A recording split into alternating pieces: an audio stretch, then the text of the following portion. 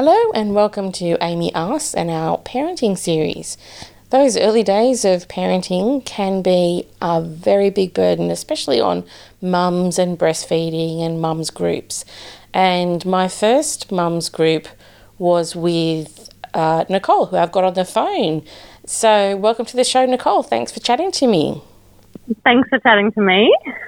Nice to chat to you about it when we went through these early days together. Yep. And we definitely did have some interesting conversations. And for those who are listening, boobs are going to be talked about. So just get comfortable with that about now, because it will come up a fair bit in the conversation. So we had a mothers group that we went to, and you were sort of part of one group who were just finishing up.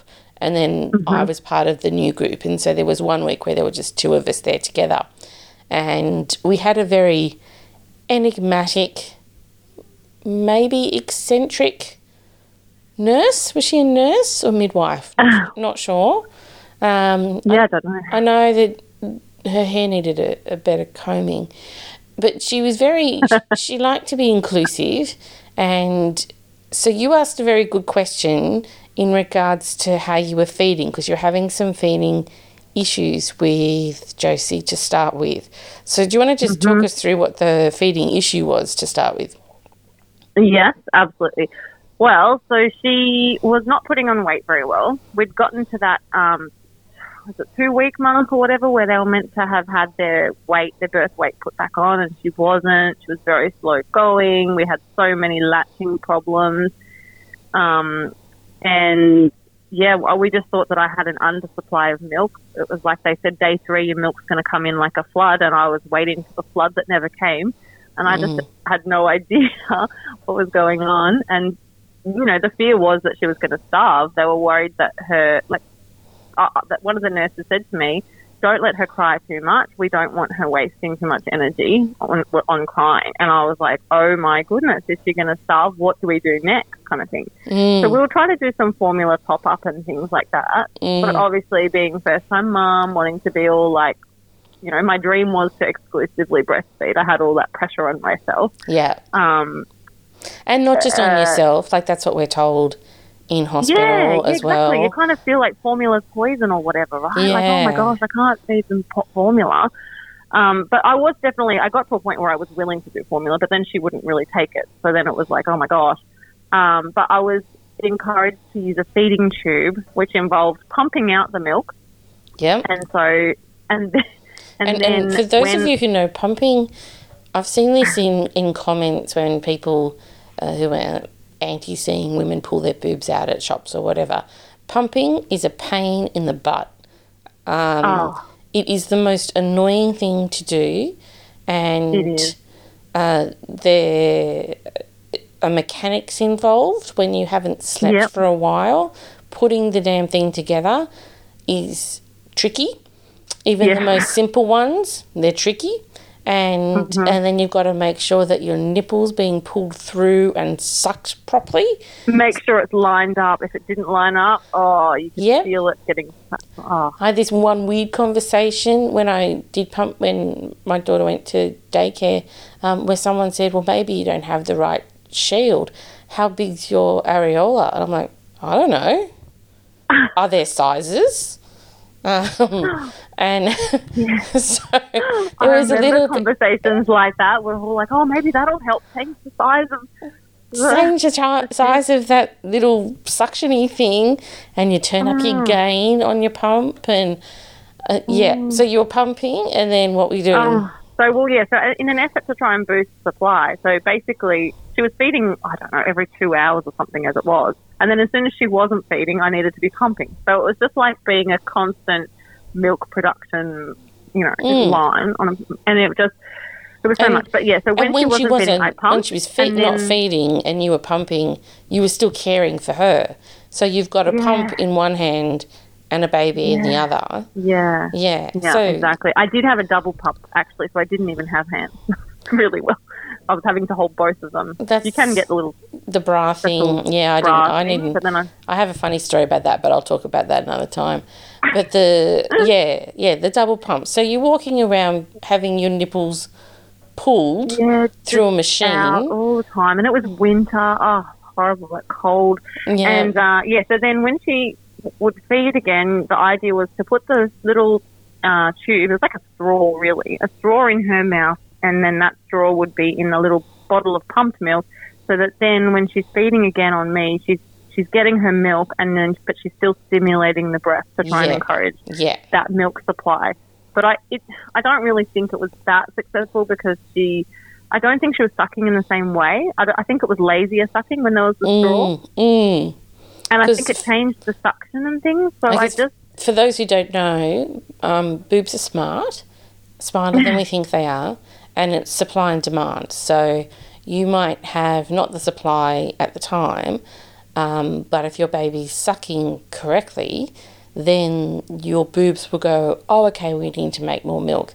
And there might be a day lag on that, but that's technically how it works. And that's usually when you get some what I call helpful, not helpful advice of, I think they need a top up.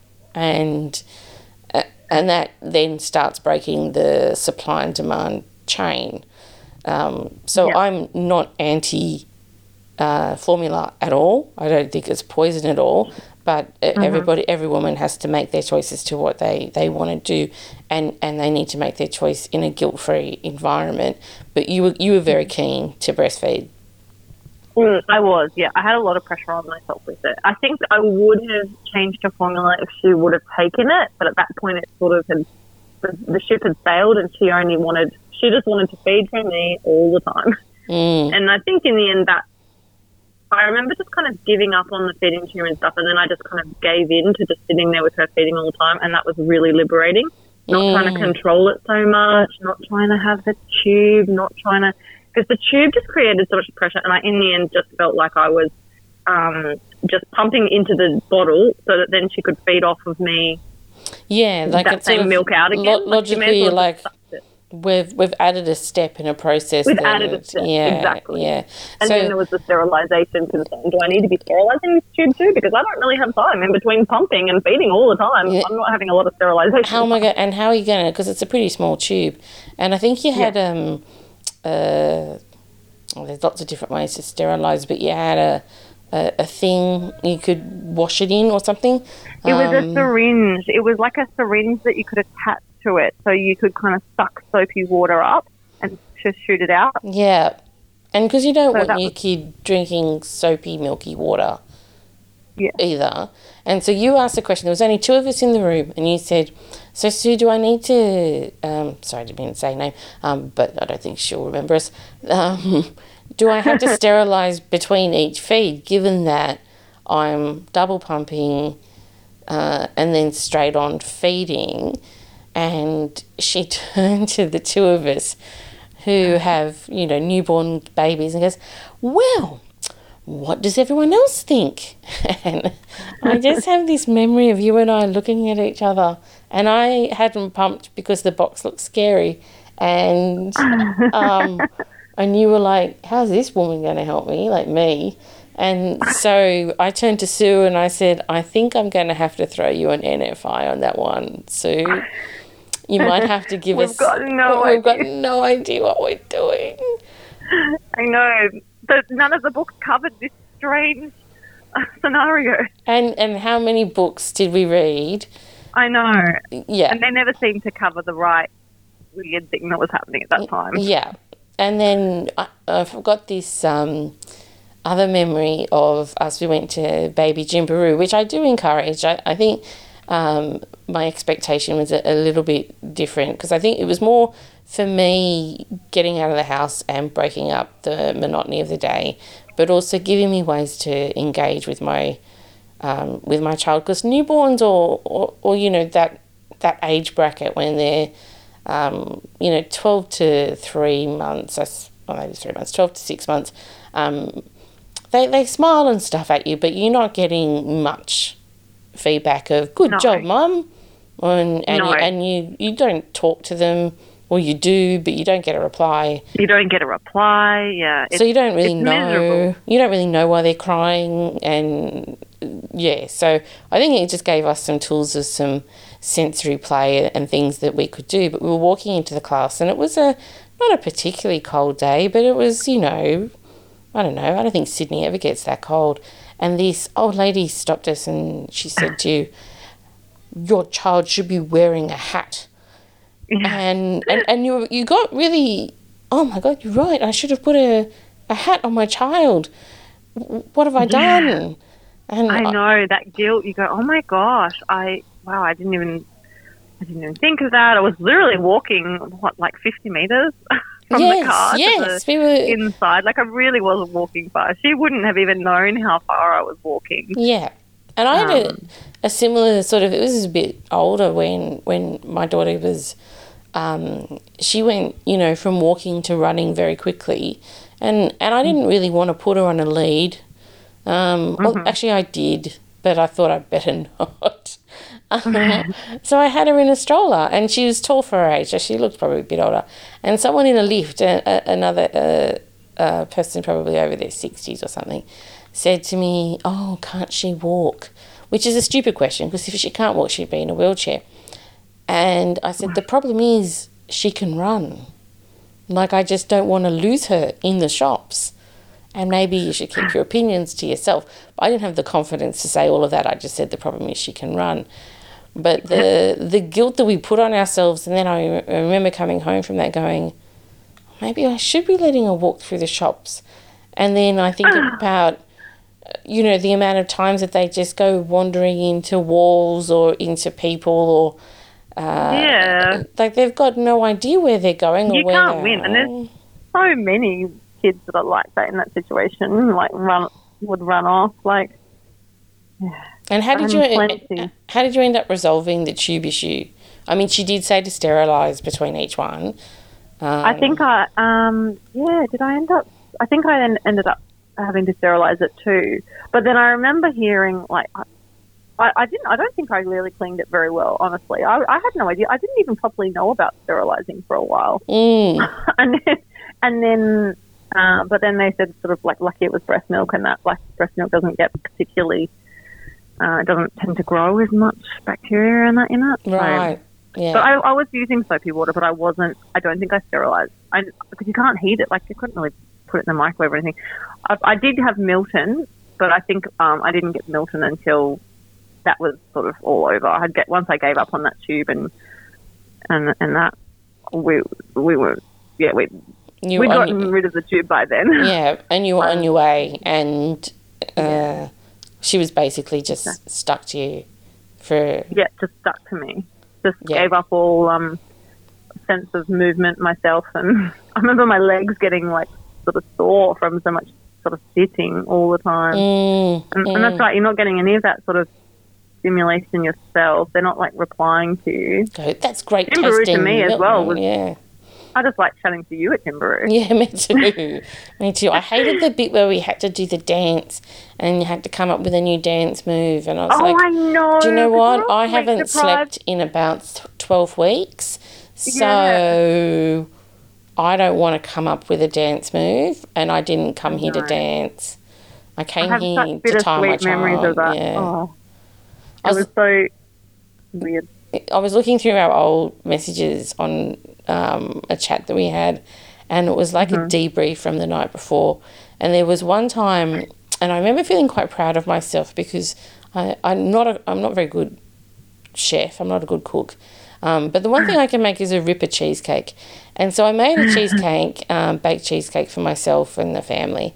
And for whatever reason, that night, Maddie slept for longer than 2 hours, which was gold. I think she slept for 3.5 or something, which was the most long stretch I'd had in a time. And so I mentioned it to the mums group, and then we all went on a cheesecake eating binge. In the off chance that cheesecake might be the secret ingredient.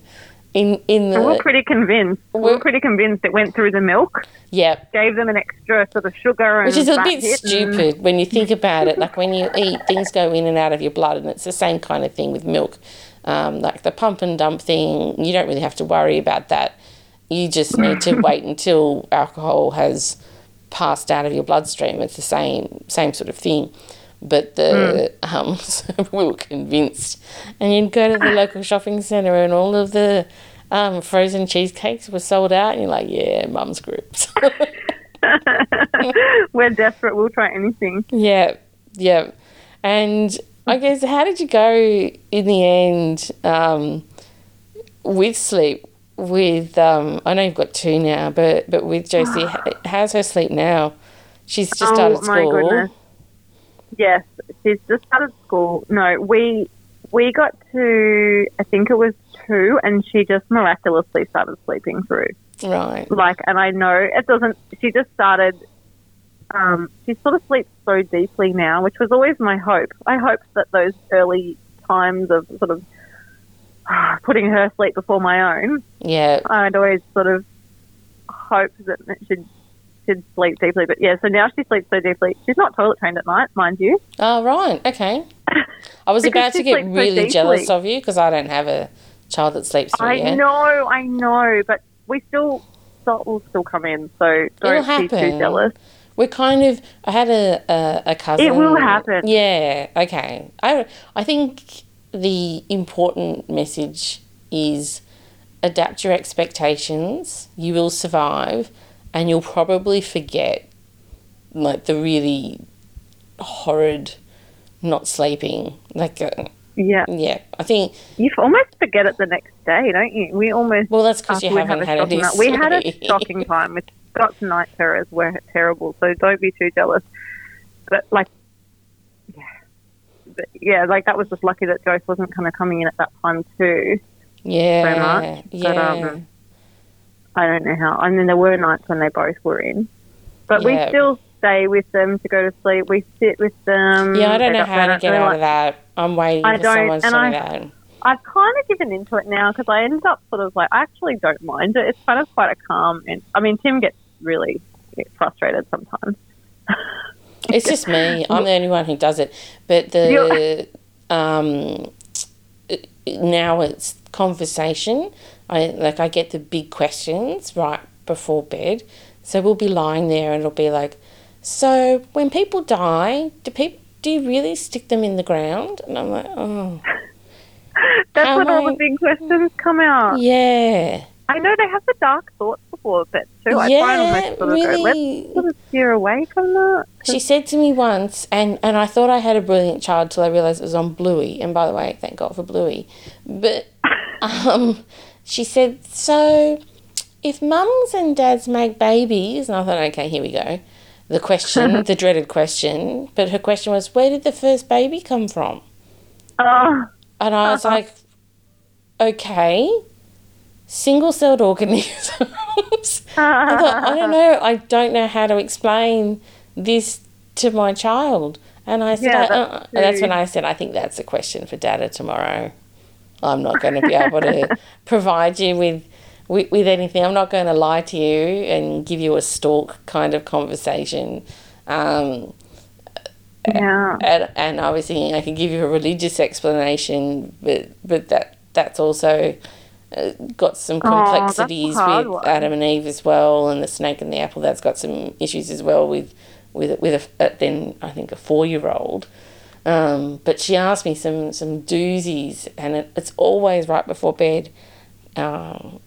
Drink, toilet, all of those things right before bed.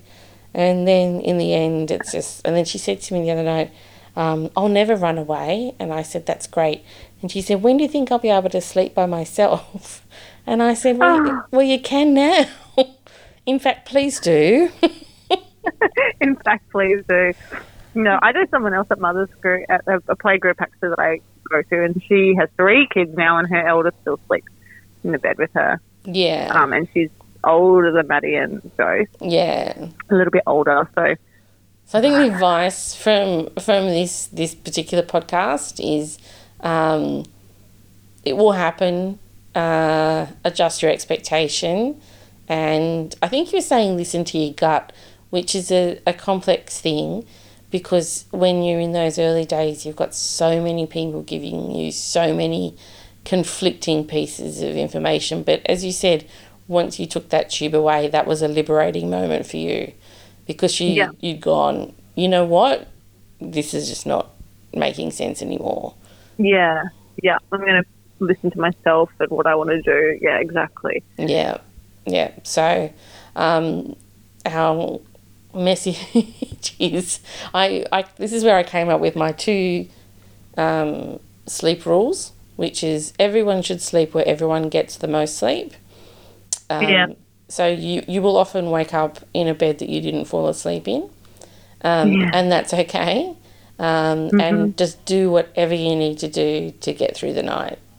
So I used to have a special TV series that I would watch in the middle of the night, and I only saved it for the middle of the night, so that when I, go, Maddie would cry because she was on a 3-hour thing, and they don't tell you that breastfeeding takes an hour, and then it takes another hour to settle them, which really gives you 1 hour for sleep.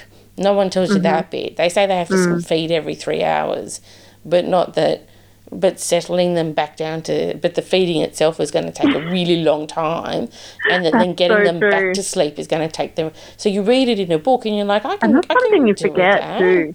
I forgot that as well. Now that you say that, yeah, like you've got to put them back to sleep, or you've got to wake them up because they've stopped feeding, and so there's a whole complex. You want them to, that was my problem. Joyce would always fall asleep on the boob. Which then you were jealous of that, because then that's easier to put her to sleep, except then she'd never finished, I don't think. And then she'd be awake, half an hour later or something, hungry again. Yeah. So we did have a bit of boob envy. We did. We did. But there, I have a one side that can feed a small nation of children, and another side that gave up on me pretty fast. And you're using a tube, and we've got Sue telling us, what do you think? Yeah. What do you think? I think we need an answer, Sue. Yeah. Give us an answer. But there probably isn't an answer, which is why going with your gut is right. But it is a very anxious time, new mums, because there is so much advice out there, and there is so many, people call it the mum wars, and I don't know that. I mean, I've seen some examples of it, but I don't know that it's the mum wars exactly. It's just the why is that working for you and not working for me, and what did Just kind of trying to learn, not really trying to judge. Then it kind of can get twisted into judgment. Yeah, and then you're really hard on yourself because this little person is completely reliant on you, and that must have felt especially for you because Tracy was attached to you constantly. Yeah, constantly. She didn't go to anyone else. We couldn't even go out to dinner. I remember at the time, we just had a restaurant up the street from our house. We would just walk there, and my mother-in-law tried to come and watch her, and she would scream, and not just scream like a bit whingy, like hysterically, if anyone sort of was holding her other than me. So that was really where I felt like, the breastfeeding, and also kind of meant that she was also really not wanting to be held by anyone else. Yep. Yeah. So, but this too shall pass. Yeah, this too shall pass, and you forget it. I mean, if you remembered it, you wouldn't have had a second child. You do forget it. I know. And my mum always said, you forget it, but I always used to be like, no, Mum, I don't want to forget it. This is like battle scars. This is like my war wounds that I'm proud of these. Yeah. And so I did want to hold on to them. I remember there was one point where I was, every night when she woke up, I was recording what time she woke up and what time she went back again. Yeah. And I had it in this little thing. And I remember at one point you said to me, do you think that's actually, like, are you finding that helpful? And I remember it made me kind of go, huh. Yeah. Maybe actually no. Because I had some sort of sleep device that was telling me, I was actually reading it when I was looking back at our messages from years ago, and some sort of recording device that tells you how much sleep you've had the night before. And I thought, you know what, this actually isn't helpful. That would just create anxiety. Yeah. For me. I Even had still, when we're like now, I feel like even still obsessed with sleep, and I hate if I don't get enough sleep and don't feel like you're in the right mental place. Then, and the pressure of teaching someone to sleep. How do you do that? oh, I don't know. And then there's this. I don't know, and I think it works for some, and for those of us who it doesn't work for, like it just completely baffles us.